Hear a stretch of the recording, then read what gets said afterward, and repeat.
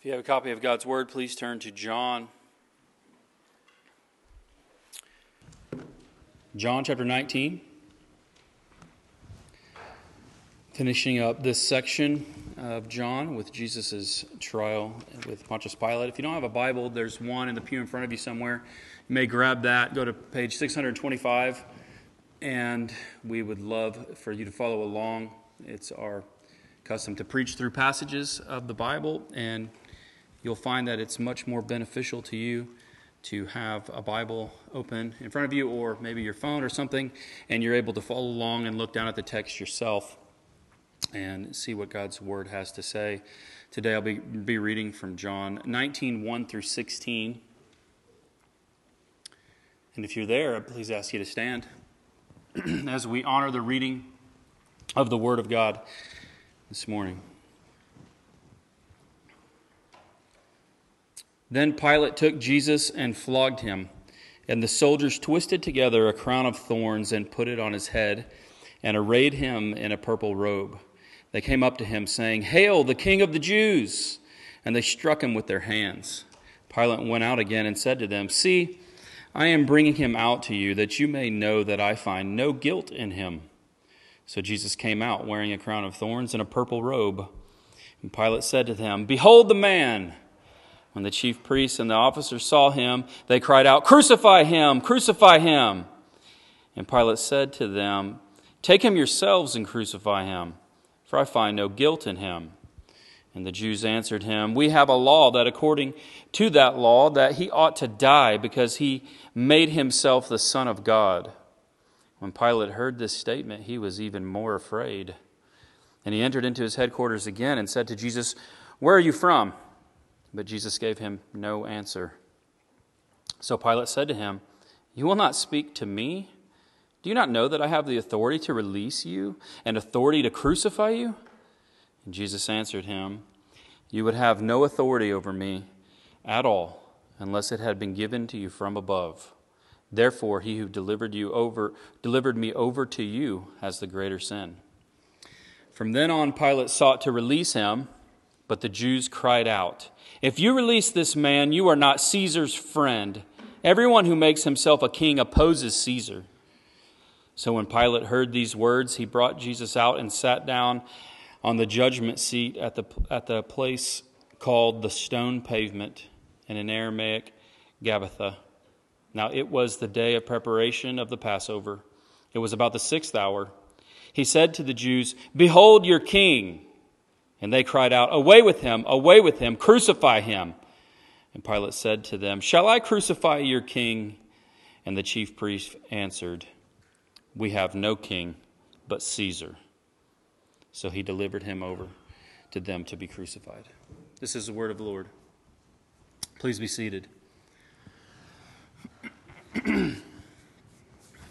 Well, it's been now 20 years since that day that if you were alive back then, you'll never forget. 9/11. Many of you weren't even alive then. Many may be too young to remember, but if you were alive, you know where you were and what you saw and how you felt when you saw what was going on.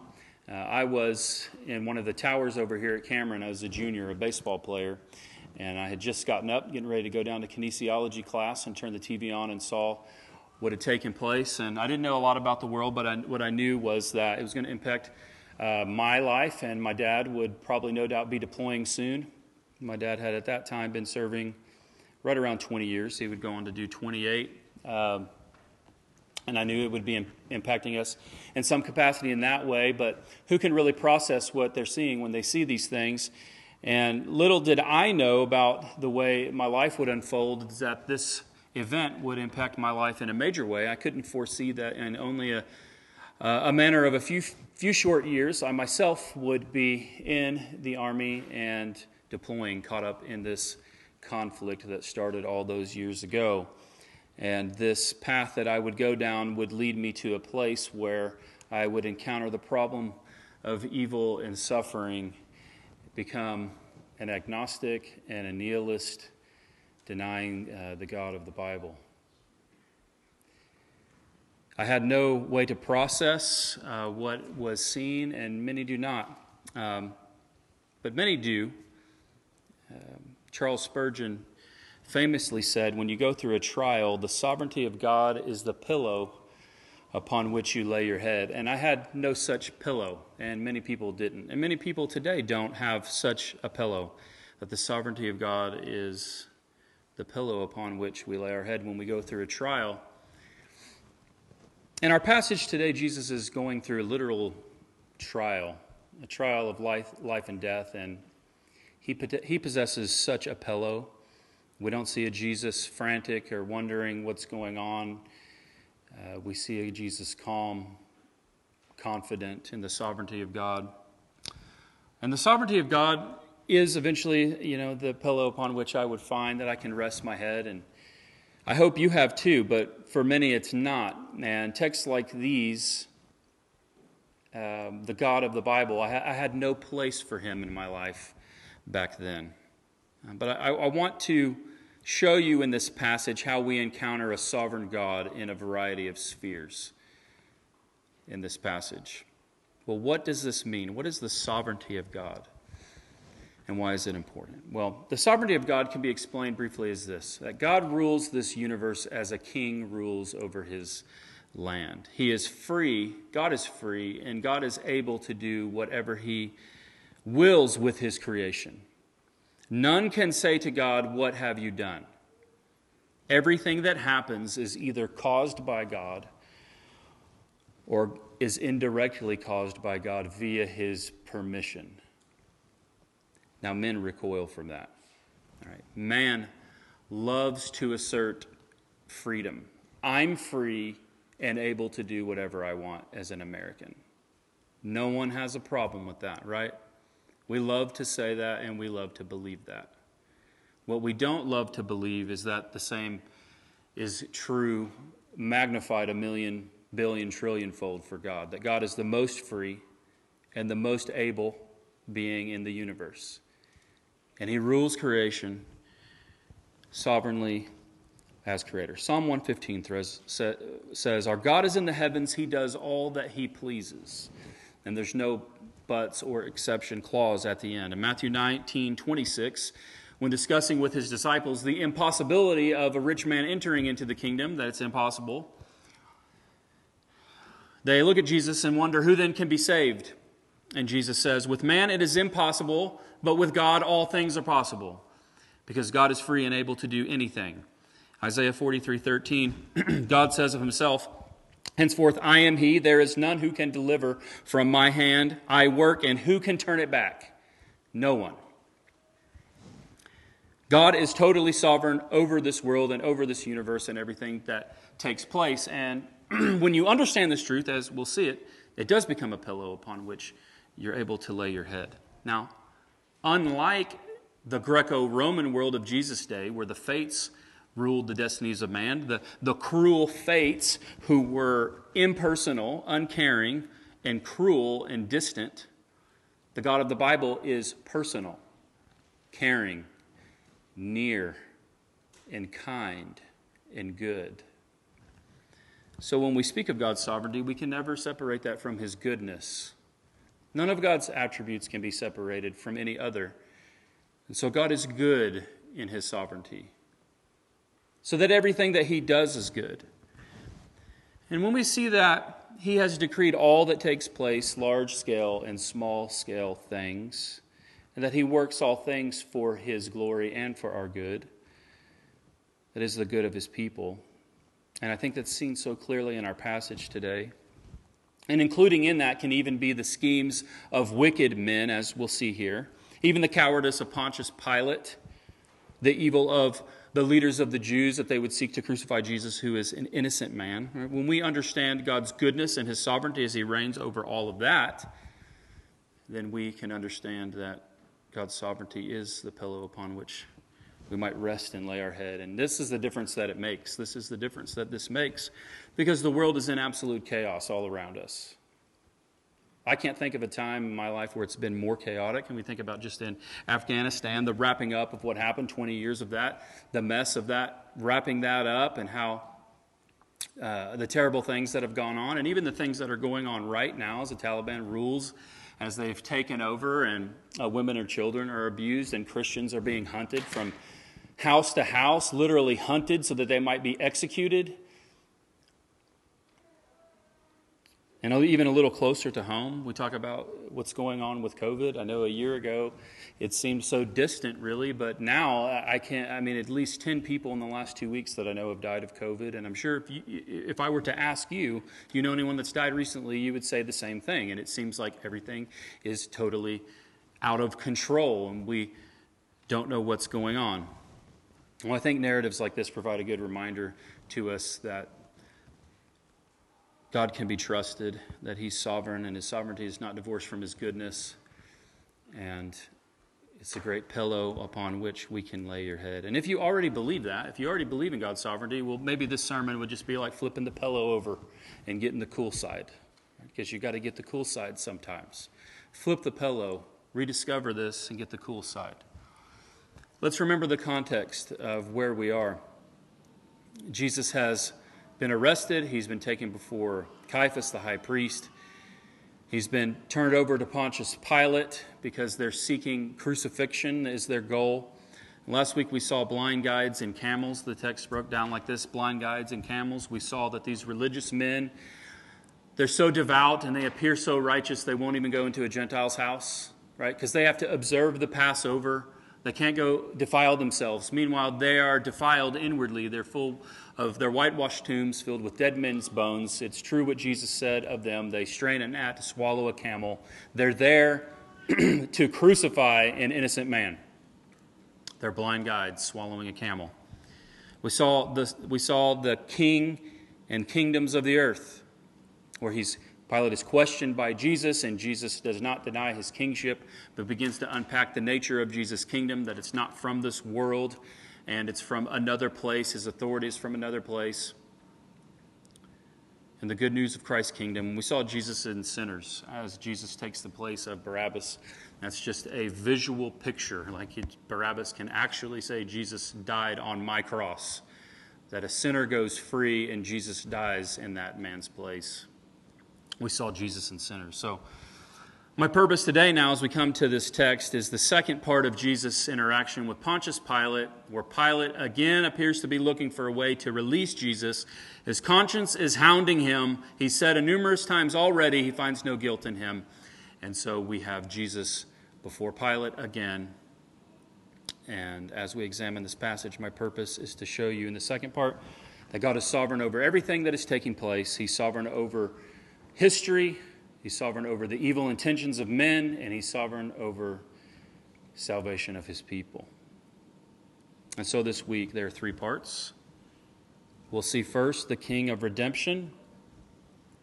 The King of Redemption. Second, we'll see the Son of God. And thirdly, we'll see the slave master of sin. The King of Redemption, the Son of God, and the slave master of sin. All right. So first, let's see the King of Redemption. Look at 19:1. Then Pilate took Jesus and flogged him. Well, what is happening?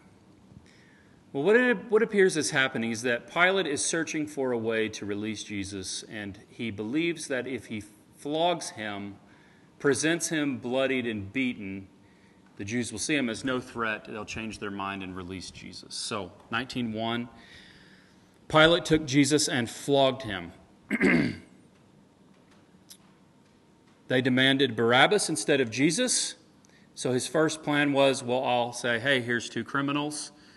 Right, you say Jesus is a criminal, I find no guilt in him. Here's an actual insurrectionist, Barabbas, a murderer, an actual threat like you say, and they choose Barabbas over Jesus. So Pilate then comes up with this plan, apparently, to have Jesus beaten and flogged and presented, and maybe that will change their mind. Luke records this. Pilate says here at this point, I find no guilt in him. I will therefore punish him and release him. And then they take him away to be flogged. So here in this text, we just simply get this. Pilate took Jesus and flogged him. Now, this is no ordinary beating. You have to understand this. This is not just some ordinary beating, right? This is a terrible, cruel form of punishment. I can remember when I was young, I think it was around 1994, there was an American citizen that was in Singapore. I can't remember exactly what he had done, if he had like spit on the ground bubble gum or something dumb, or if he vandalized some sign. I can't remember what it was. But this American citizen, I think it was like 18 or 19 years old, was going to be sentenced with like 8 lashings. And America, man, they were in an uproar. Like, how can a citizen be given this beating? Well, it was 8 lashes with bamboo cane. And I remember them talking about it back then. I don't know why I remember this. It's weird, the things you remember, right? And they're thinking, well, this is the whip that it causes can actually break the skin, and there can be bleeding. And I have no doubt that it's probably incredibly painful. But even Jesus, his beating is not that, right? It's that maybe ratcheted up 1,000-fold. Roman soldiers at this point would take Jesus and begin to strike him in the face and beat him and pull his beard and mock him. They would strip him naked, head to toe, and tie him to a pole. And they would take a Roman whip that would be composed of multiple ends, multiple thongs on this end of this whip. And inside that whip would be placed pieces of metal and bone. And then a professional executioner, with the force of a Major League Baseball player, would swing the whip and strike the criminal as he's tied to a pole. And as this struck, it would lacerate the flesh open. Sometimes the beating was so severe, Roman historians record, that internal organs would be showing after this beating. Jesus would be beaten head to toe, flipped over, tied backwards, be struck on the inside part of his body, beaten unrecognizable, to where he wouldn't even look like a human being. And many times this would be a form of execution itself. But Pilate had apparently ordered it be stopped from the point of where Jesus would die. And of course, this is one of the reasons why Jesus died relatively quickly on the cross. Sometimes people would hang for days, and Jesus only hung for hours before he died. But he was beaten head to toe. He would look like a bloodied pulp, unrecognizable as a human being. And so, thinking this would appease the crowd, he presents Jesus to them in this way. Now, after he's beaten, if you look back at your text, look at 2 and 3. The soldiers twist together a crown of thorns, and they put it on his head, and they arrayed him in a purple robe, and they came up to him, saying, "Hail, the King of the Jews!" And they struck him with their hands. They weave together a crown of thorns, and these aren't just any thorn like you encounter at your rose bush. These are probably date palm thorns, which would be as long as my hand. As long as my hand. These are incredibly long and sharp and strong thorns, and they wove these thorns into a crown, and they cram them on his head, and then they array him in a purple robe, probably a cloak of a soldier, and they begin to mock him, and they lay down in front of him, and they offer him false worship. They prostrate themselves like he's Caesar, and they say, "Hail the King of the Jews." And so we can see clearly again how cruel is the human race. How cruel we are. That is not enough to beat a man within an inch of his life, unrecognizable head to toe. They've got to have fun. They've got to have their fun games to play with their victim. It's a view of God removing restraint. When God removes restraint, humanity is capable of grotesque evils. Grotesque evils. And so they mock Jesus after they beat him. And when God removes this restraint, we see them in their cruel game of mocking and fun that they have. Their own Creator in front of them. And they don't realize it. It's a view of human depravity. We're depraved people, capable of incredibly terrible things. And a read through history will reveal this. I don't even need to list the things that are capable when governments go astray and they let soldiers do as they wish. Right? Read through history of World War II to see some of the cruel things that men are capable of. But we see it here in the cruelty of how Jesus is treated as subhuman. And you can't escape the reality of how depraved we are.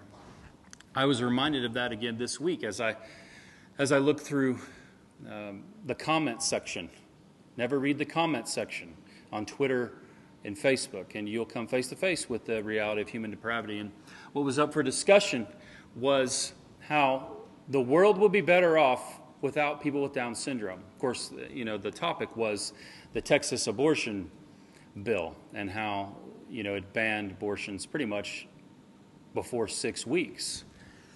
And you can't detect, a lot of the genetic disabilities at that point. So Down syndrome cannot be detected, and this means that Down syndrome population is going to increase fivefold. And you should have read the comments of what people would say.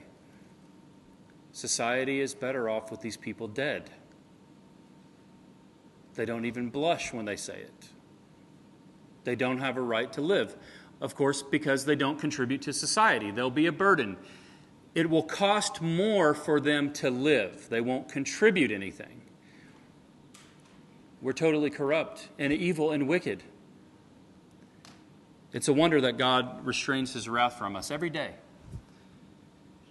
But I see that again here in this text, that the human race is utterly fallen and corrupt. That they go into this mocking. And I was reminded again of Romans 8:7, which says that the mind that is set on the flesh is hostile to God. And in a way, I see it in this picture, that here is God with us, Emmanuel, God with us, sinless and perfect. They don't recognize him, they beat him, and they begin to mock him. And this is, of course, the why. Why did they take a crown of thorns? Well, they wanted to have their games.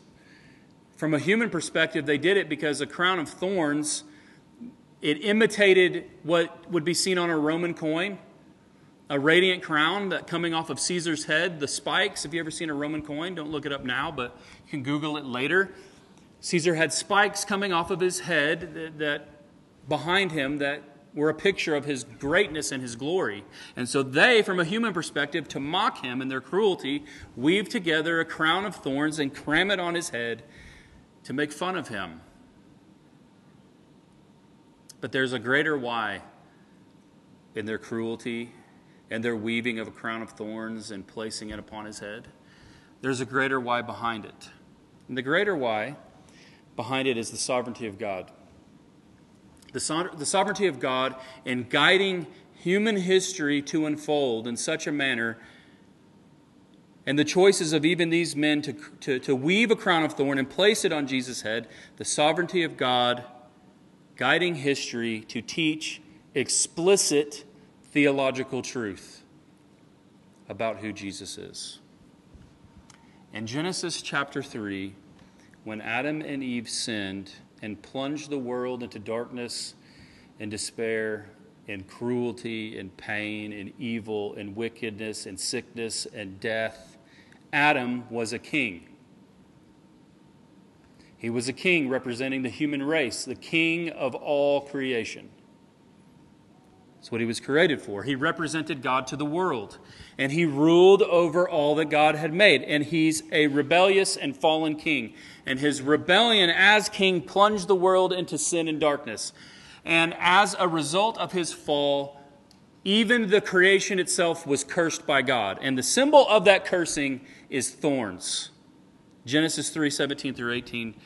God says, "Because you have listened to the voice of your wife and have eaten of the tree which I commanded you, you shall not eat of it. Cursed is the ground because of you. In pain you shall eat of it all the days of your life. Thorns and thistles it shall bring forth for you."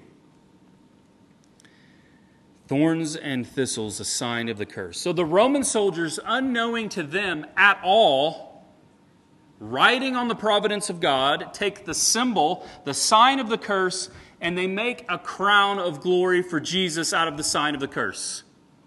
And they cram it on his head. They crown him with glory. Here we see God bringing about sovereignly a great theological, not so subtle at all theological lesson for those who know the Bible, that Jesus is the second and greater Adam, that he is the rightful king of all creation, and that though the curse was brought through Adam, redemption would come through Christ. That he is the King of redemption, taking the curse upon himself. And it is clearly seen as he proudly wears a crown of thorns. These lessons God has written in history. God has written all throughout history, providentially guiding history to take place as it does, to teach us various lessons over and over again in various ways, some subtle, some not so subtle. That all of history, all of your Bible is for Jesus. All of history is about him, and it's all for him, and it's all for his glory, and we are to behold him in that glory. Pilate brings him out with a crown of thorns, clothed in a robe, dripping blood, a better symbol of the curse I cannot imagine in my mind than a marred human, beaten head to toe, bloodied, wearing a crown of thorns. And he says, "Behold the man." Here is one who is a great threat to Rome, right? That's his hope, as they'll say. This guy's no threat to Rome. He can barely stand up, and they'll have some type of mercy. That's what Pilate's kind of hoping will happen. But there will be no mercy. They have no mercy. Behold the man, right? And you can't really miss it. That even in those words that God is sovereign behind them, because that's what God means for everyone, is to behold him, a true man. He's true God, but he's true man, our perfect representative, who has taken on every curse of the fall. And he'll redeem it all through his work. And we're meant to behold him as the King of redemption. But the only way this is possible is if God is sovereignly guiding all of human history.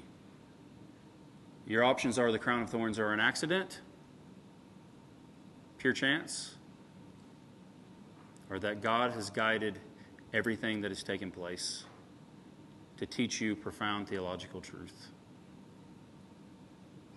And I believe God has guided everything that has taken place, even Jesus' crown. Verse 6, you look, the Jewish leaders, they are not satisfied. They don't behold him for who he is. They demand his crucifixion. And again, Pilate objects, again, I find no guilt in him.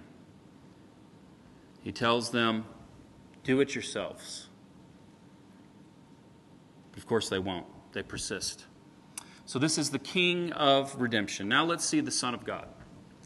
Look back at your text now in verse 7. After he says, I find no guilt in him, the Jews answered him, we have a law, and according to that law, he ought to die because he made himself the Son of God. Now we get the answer, right? It's kind of not explicitly stated in John's gospel, but they are seeking crucifixion. We talked about it last time. They want Jesus hanging on a tree.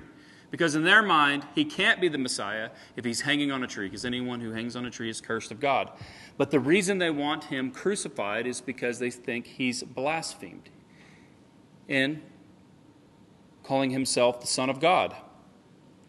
Now the question is, what would that even be blasphemy? We should ask ourselves that.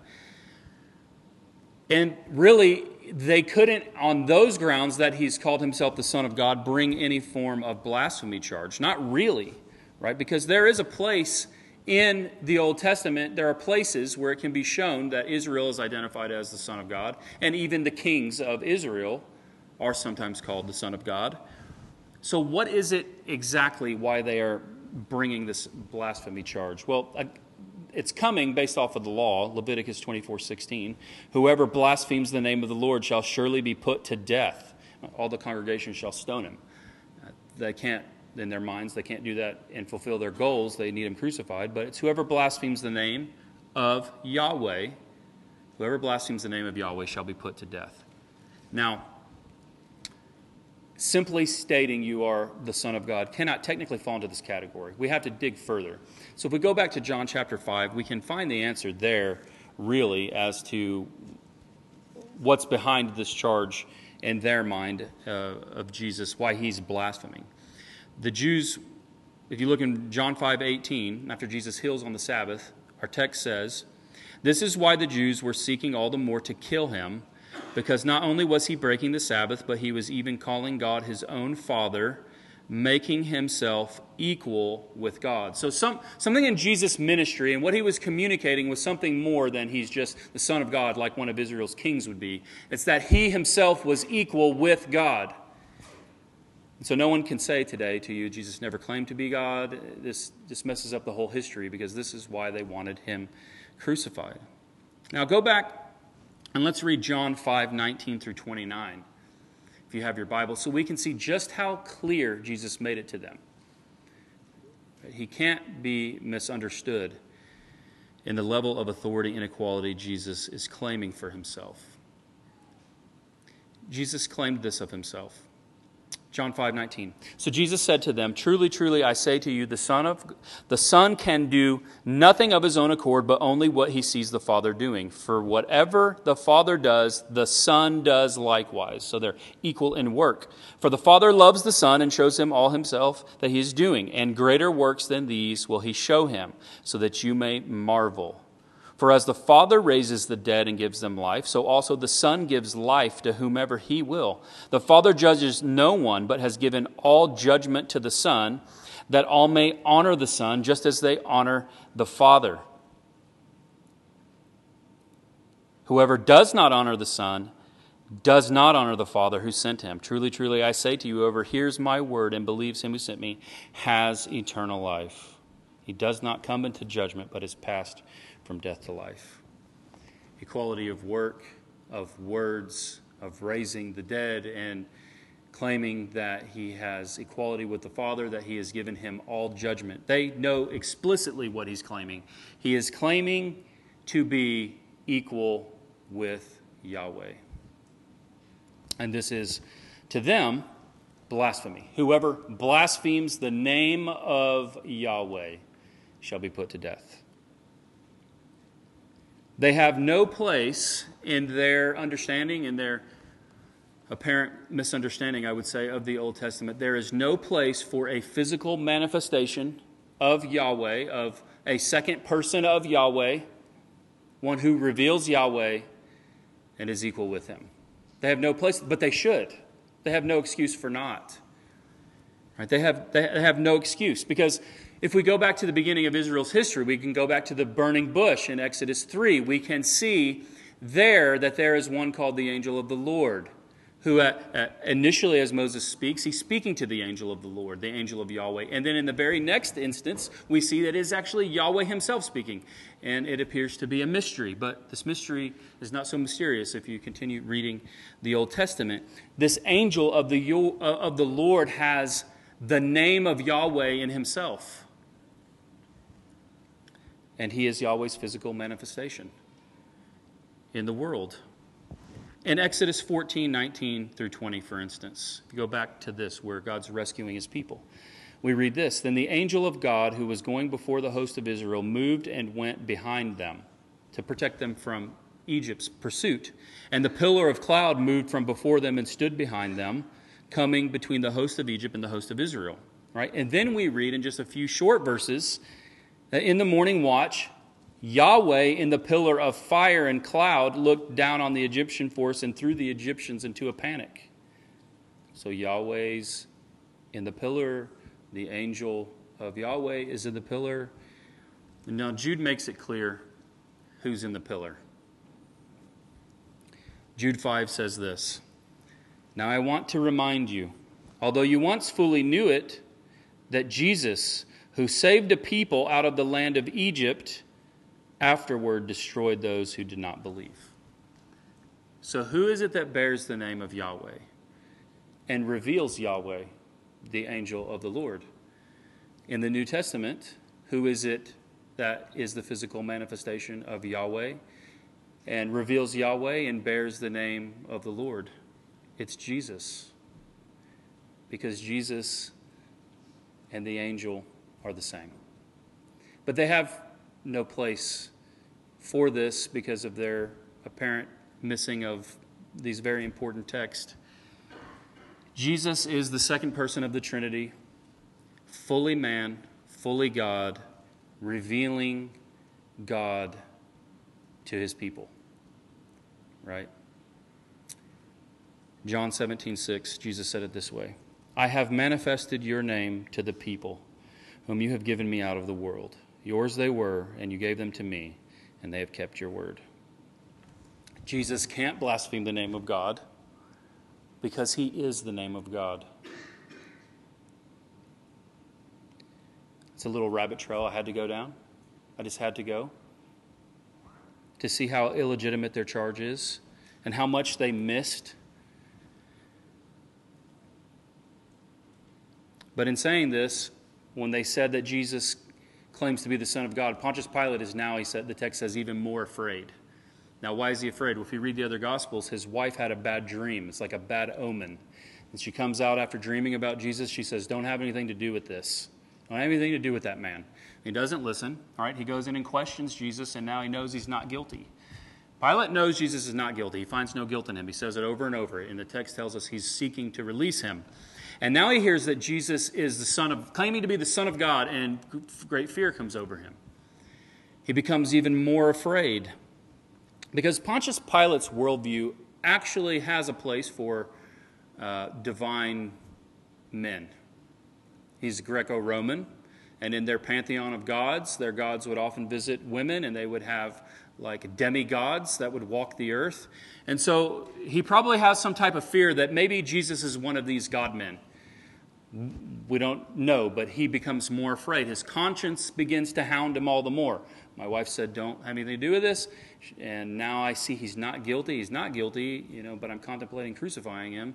And now I hear he might be a divine being. So he takes him back in to question him again, right? Kind of a logical thing to do. You think you're about to really mess up, takes Jesus back in, and there's Jesus, arrayed like a king, the rightful king of redemption, bloodied and broken and bleeding out on Pilate's floor. And Pilate is trying to find a way to get out of what he is about to do. So he begins to question Jesus, and Jesus just stands there, and he won't respond. He doesn't say anything. And if you look back at your text, you'll see what Pilate says. Pilate says something to the effect of like, don't you realize I'm in charge? Don't you realize that I have the authority with a word to free you or to crucify you? Don't you realize that I'm in control here, that I'm the power? He's trying to get Jesus to say something, anything, so that he can let him out. And Jesus' answer, well, it really kind of will blow the worldview of a million free will theologians out of the water. And it just might challenge your understanding of the sovereignty of God and how it interacts with human responsibility. But it's here in the text for us to see.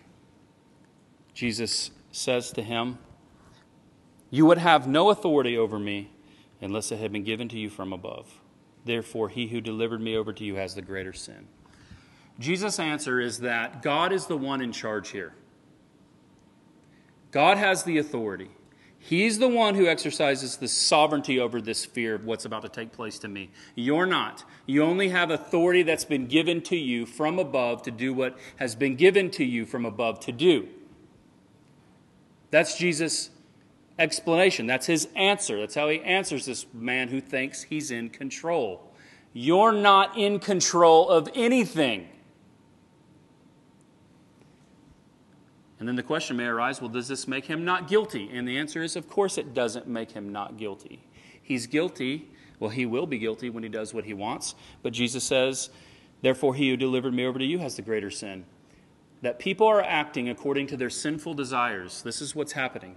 People have acted according to their sinful desires. Judas is more guilty because he's turned Jesus over. The leaders of the Jews are more guilty because they know what they're doing. And Pilate will be guilty. He doesn't say you're off the hook. But he also says you're not in control here.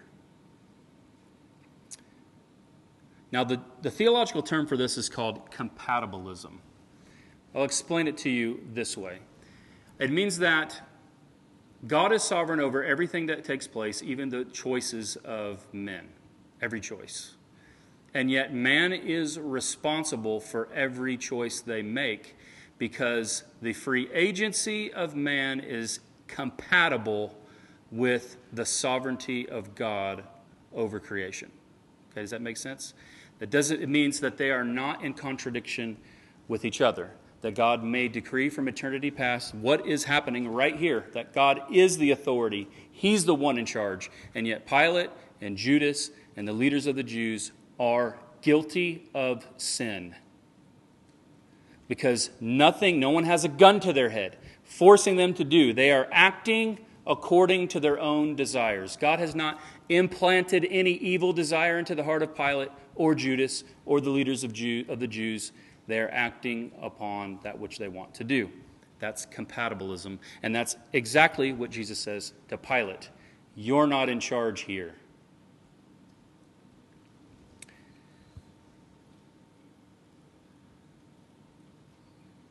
God is in charge. He's in control. Right? It's a different view. Like many people view God as like when things go crazy, as they're going crazy now all around us in history. There are a couple different ways to view it. God, you got God in the corner over there. He's like, oh, things have not gone the way that I planned. You know, he's kind of wringing his hands. He's this passive, kind of weak, impotent God, kind of a pathetic God. I don't know why you would ever even believe in a God like that. Why would you trust a God like that? Why would you pray to a God like that when your life starts to go crazy, right? If you're getting ready to be intubated, why would you pray to that God who's just wringing his hands and things are out of control? Then you got the God that's over here that people believe in today, and they say, well, you know, humans, you know, they do what they do, but I'm really good at playing chess. So they may do some things, and things may look a little crazy, but I've got the chessboard ready, and I'll react to what man does. I'll react to what they do, and I'll play my pieces, and no one can outplay me. That's another pathetic and weak version of God. But the true God, the God that you want to pray to, right, is the God that's even sovereign over the evil intentions and choices of men. That when they do what they do, they don't do it outside of God's sphere of authority. Now, this can clearly be seen in Joseph's brothers as they sell him into slavery. It's clearly seen in that passage. So clear, right? You know the story. I can't go into the whole story, but years later, after Joseph, he's like the king of the whole earth, you know, leading the earth under Pharaoh's authority. Pharaoh just sits back and Joseph's running the show. And the brothers show up and they're afraid because they meant to do him harm. They wanted to murder him at first and then they changed their mind. They said, let's just sell him into slavery. They meant evil, right? And his answer to them, like he doesn't retaliate because he has this perspective. You meant this for evil. God meant this for good, that many might be saved. Because God rules over the evil intentions of men in his sovereignty, and his sovereignty can never be divorced from his goodness. And that's great news. That's great news for us. And that's what's happening in Jesus' life right now. Jesus isn't afraid because he trusts a God who is sovereign even over the evil intentions of men. Which God would you believe in? All right, put yourself in Afghanistan, and the choice is deny Christ and save my life or die for Christ. And thank goodness we don't have to make that choice, but when the knock at the door comes, the ones who don't deny Christ, I guarantee you, they don't believe in a God who's playing chess, and they don't believe in a God who's wringing his hands.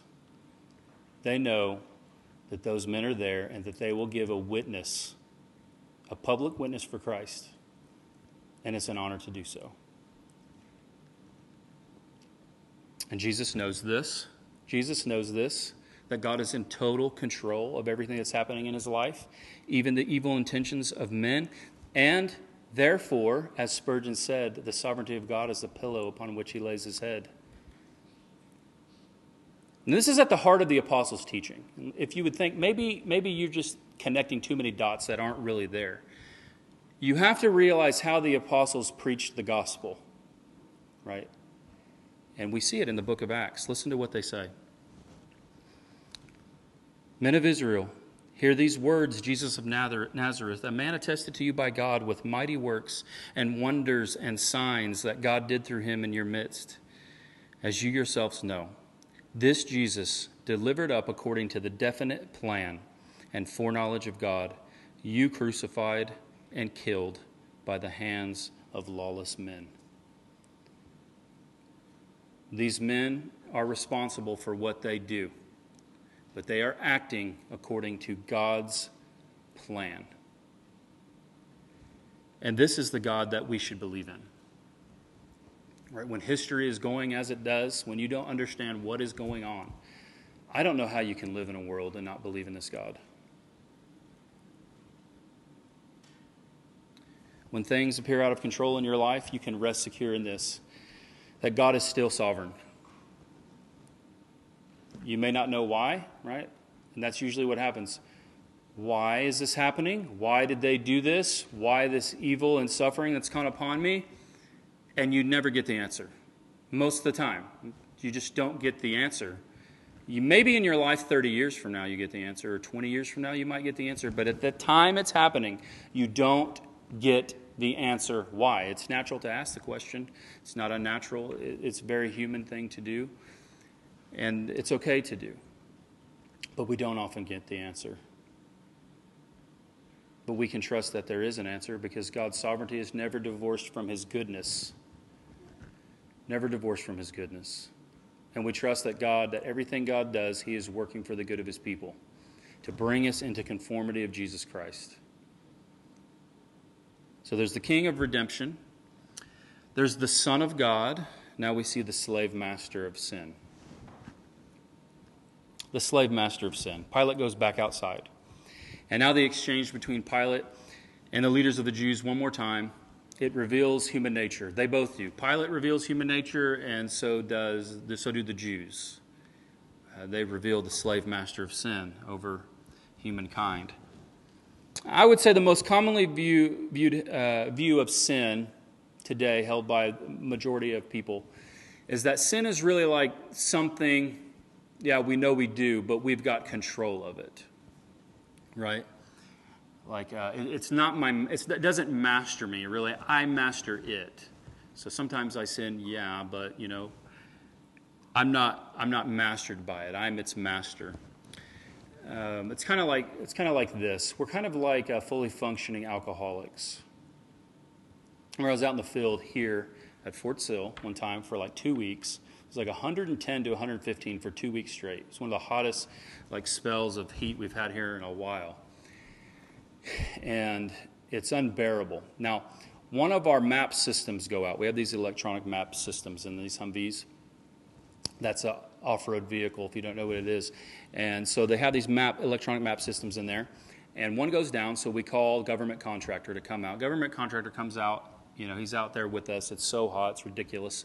And he always carries around this bottle of water. And I interacted with him over a couple of days. He always had this bottle of water with him everywhere he went. I'm like, that's smart because, you got to have water on you at all times.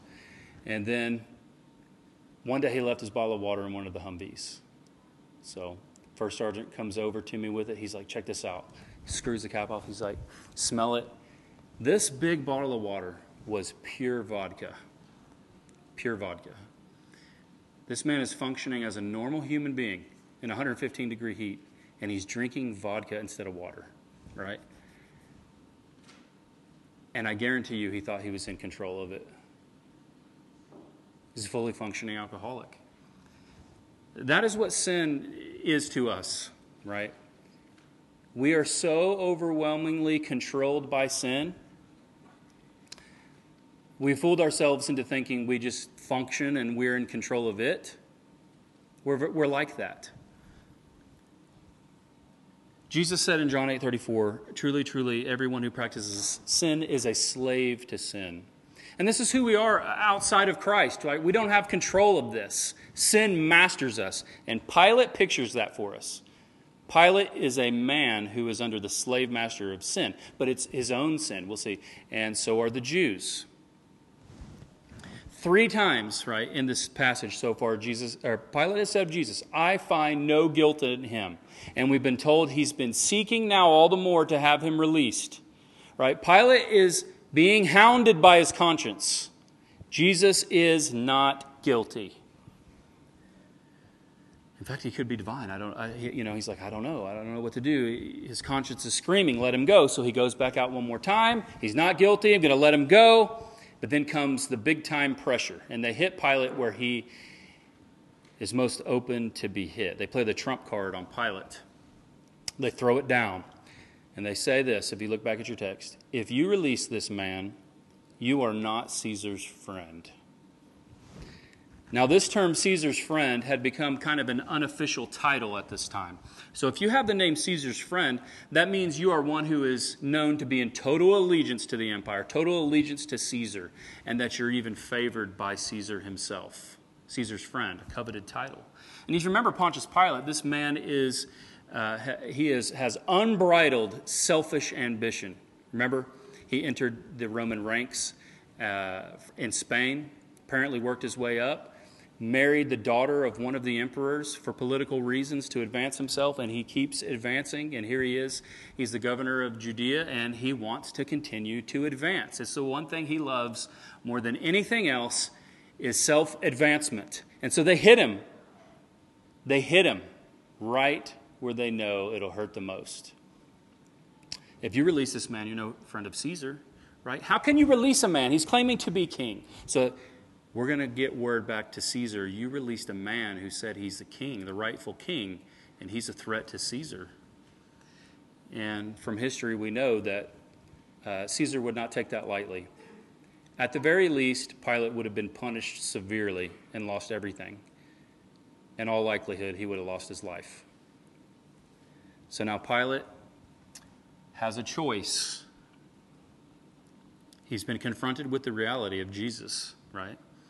Jesus has even testified to him. He's given a good witness to him publicly of who he is, that his kingdom is not of this world. He's not guilty. He knows it, and his conscience hounds him. And now the choice is, do I do what is the right thing to do, what is right and just, and release an innocent man, or do I kill an innocent man to save myself? And we know what he does. We know what he does because Pilate is a slave to sin, right? It's totally enslaved him. And the way it's enslaved him, it might not be the way that it's enslaved you if you're here today and you're not a Christian, but it's his unbridled, selfish ambition. And he can't free himself of it. No matter what he does, he's got to protect that, even if it means he kills an innocent man. Sin is a cruel slave master. So, about the 6th hour, he takes him out to the stone pavement, it's a place of judgment, and he hands him over to be crucified. But now we see the Jews, the leader of the Jews. They're enslaved to sin as well. This is one of the saddest statements in your whole Bible, if you look back at your Bible. He takes him back outside. Behold your king. They cry out, away with him, crucify him. And Pilate said to them, shall I crucify your king? The chief priest, representing the nation, what he says is mind-blowing. We have no king but Caesar.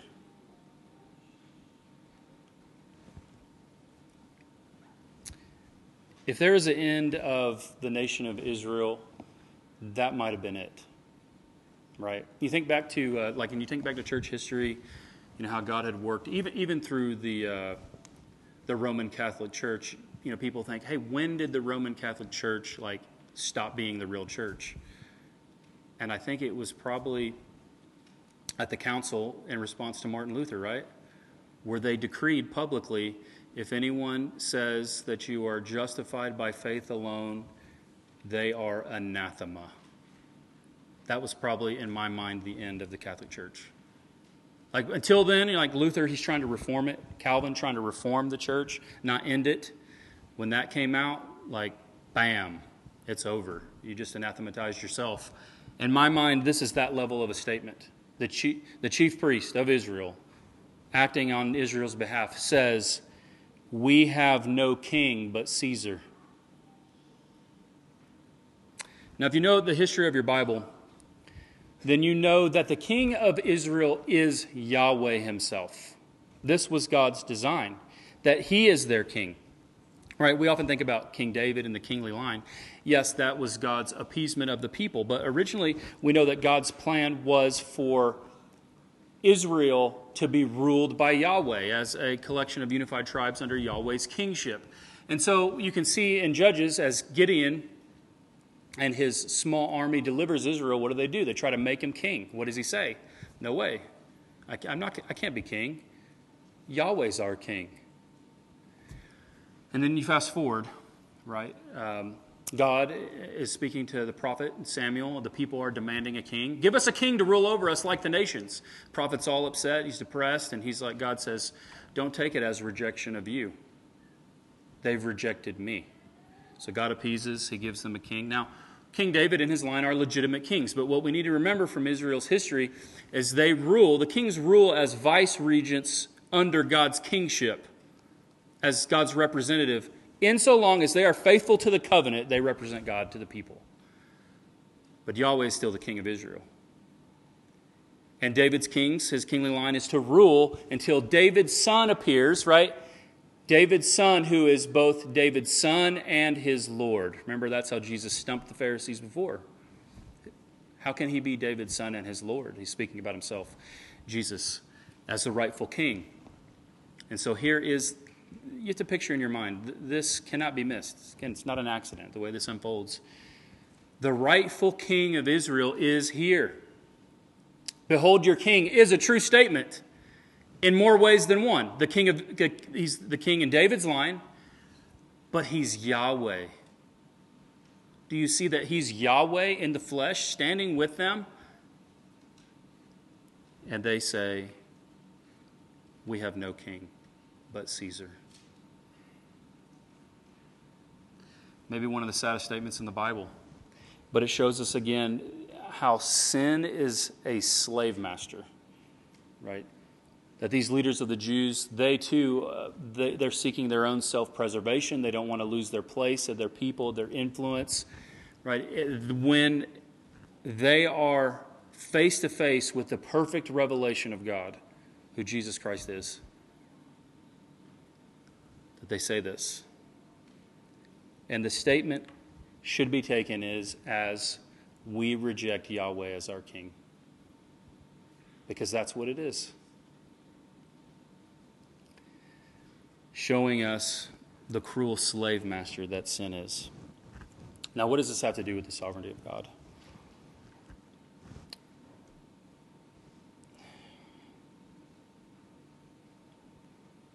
Only the sovereignty of God can rescue someone from this level of entrapment and slavery.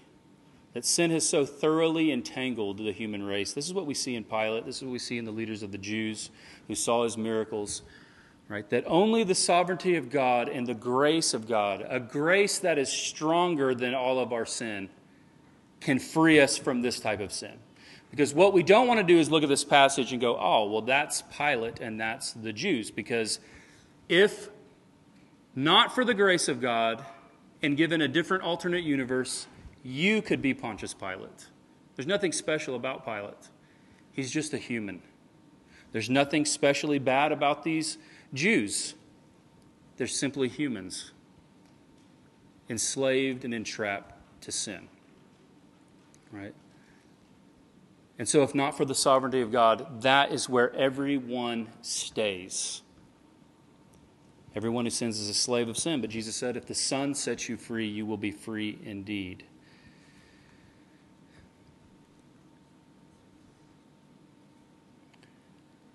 If you want to see their enslavement, we have just a minute. It may be good for you to see what they're really enslaved to. John 5, 36 through 44. You don't have to turn there. I'll just tell it to you this way. Jesus says this, how can you believe in me? Because you love the glory that comes from man, and that's what you seek. So what he's saying is you are busy honoring each other and seeking the glory that comes from man. That's what you love. And so you can't believe in me. That's what he tells them. Right? And it shows us again the cruelty that the slave master of sin is, that unless God were to act directly upon the human heart, this is where we stay. Rejecting God, rejecting his revelation, not choosing Christ despite evidence, despite clear evidence. That's why grace is a rescue. Grace is a rescue from the cruel slave master of sin. If the Son sets you free, you will be free. Now, everyone that encounters Jesus is faced with this type of choice that we see with Pilate, even and with these Jews. Right? Do I die to the slave master of sin? Do I die to myself and the things of this world? And everyone knows instinctively what it is for them. Right? As the gospel goes forth, as the gospel is preached, and the invitation to come to Christ, repent and believe the gospel goes forth, you don't even have to know. You instinctively know. If I am to follow Christ, then this thing has to die. Right? For Pilate, it's his unbridled ambition. For those Jews, it's seeking glory that comes from one another. And it's something different for you. Right? And we all instinctively know it, and we begin to count the cost. Jesus says, count the cost. Everyone has got to count the cost to be my disciple. Repent and believe the gospel is what Jesus says. And as we count the cost, many people, they look at their lives and they say, I can't give up my life to follow Christ. That's the natural thing that happens. And when we hear the gospel, that's where we go. Yeah, that might be true. I've even had people say that. Yeah, I believe that's true, but I can't give this up. And repenting isn't a work. We need to remember that. When Jesus calls us to repent, he's not telling you, hey, get really good and I'll accept you. He's just saying, give this up. Give up your life. Give up whatever you're doing and turn and follow me. Right? If sin is like digging your own grave, when Jesus comes to you and says, stop digging your own grave, put the shovel down, turn around and I'll raise you up out of the grave and give you eternal life. Stopping digging is not doing a work. It's just stopping the course you're on. Right? So when Jesus comes to a person and they hear the gospel, like whether that person is, let's say, a young heterosexual male who loves living in lust and having lots of women, or that person is a homosexual, or whoever it is, someone who maybe there's another that has greed and seeks after power. When you're confronted with Jesus and he says, count the cost and come follow me, you know what he's asking. He's asking you to die to yourself. It might cost you your whole identity, right? It might cost you everything. And if God were to leave it there, if he were to leave it there, none of us would believe. We do what Pilate does. We do what these Jews do. Because we love sin. But thank goodness that God is sovereign. He's sovereign over even salvation. Because I never would have come to him. I never would have come to him on my own. Even after hearing the gospel many times, hundreds. I heard the gospel hundreds of times, and I would never come. I'd never lay down my life to follow him. Maybe you were in the same place. You counted the cost, and you counted your life more important than him. And that's where we'd stay. But God is infinitely gracious, and he's even sovereign over the choices of his people, even to repent and believe the gospel. It's a grace that's greater than all our sin. It's a grace that overcomes the slave master of sin. This pictures for me here, in a way, what John told us in the prologue. That they've encountered this great revelation of God and they won't believe. Look at John 1, 9 through 13. And it just reminds me that God's sovereignty is over all of history. God's sovereignty extends even over the evil intentions of men. And God was sovereign even over my conversion and yours. It was by his grace alone that I came. Look at John 1, 9. The true light, which gives light to everyone, was coming into the world. He was in the world, and the world was made through him, yet the world did not know him. He came to his own, and his own people did not receive him. But to all who did receive him, who believed in his name, he gave the right to become children of God, who were born not of blood, nor of the will of flesh, nor of the will of man, but of God. If you're a Christian here today, you were born of God, not of your own will, not of your own works, not of your own effort, but of the sovereignty of God. And that's great news. He's the King of redemption, the Son of God, the slave master of sin, and we see that God is sovereign over history as it unfolds. We see that God is sovereign over the evil intentions of men and even over salvation. I can see all of that in my life, just in my life. Because when 9/11 happened, very soon after, I would be deployed as well. And I would return having encountered the problem of evil, denying that God existed, a nihilist, thinking there's no point in life at all. But I'll tell you what I also learned over there. I also truly began to understand who I was as a person, right? As someone who was also depraved. We don't think about ourselves that way naturally. And God, through his grace and mercy, didn't leave me there, right? I heard the gospel again eventually, and it was like a bolt of lightning. It hit me that I am a sinner, that there is a holy God. He's just and right to condemn me, to judge me, to throw me into hell if he wants. I've done nothing but rebel against him my whole life, taken all of his grace and mercy for granted my whole life. And I was struck in that instance of hearing the gospel one more time by his grace of my infinite need of Christ. And by his grace, I believe the gospel. And had 9/11 not happened, I wouldn't be preaching here today. I don't know where I'd be or what I'd be doing. Probably be a terrible husband, terrible father, mean as ever. But God was sovereign over all of history. And I was reminded of that again this week through the things that have been occurring in this passage. That God, his sovereignty can't be divorced from his goodness. We don't get the answers to why things are going on the way that they're going on. But when we look at our passage, this truth is undeniable. The goodness of God is manifested in this passage. God is in control. History is playing out for the greatest good that God would ever do for humanity. That Pilate would turn Jesus over to be crucified. And he would die for our sins. He would die for my sins. He would die for your sins. He would die taking the wages of sin, which is death. And he would raise to life, victorious, eternal. And he would offer eternal life to anyone who would come to him. And if you're here today and you aren't a Christian, I would just plead with you today to know that you're not here by accident, that God guided your path here. He's sovereign all over even the steps you took this morning, bringing you here. And I would plead with you today to not delay another day, but to simply come to Christ by faith. I hope you will. Let's pray. Lord, thank you for your word. Help us to marvel at your goodness.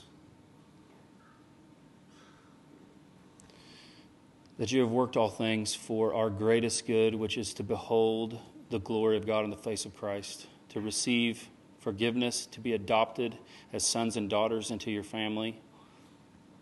What a great privilege and honor. And help us to know and to rest as we look at the world and we see a world in chaos. And we see people, our friends and family, their lives, they don't know what to make of anything that's going on. The stress, the depression, anxiety.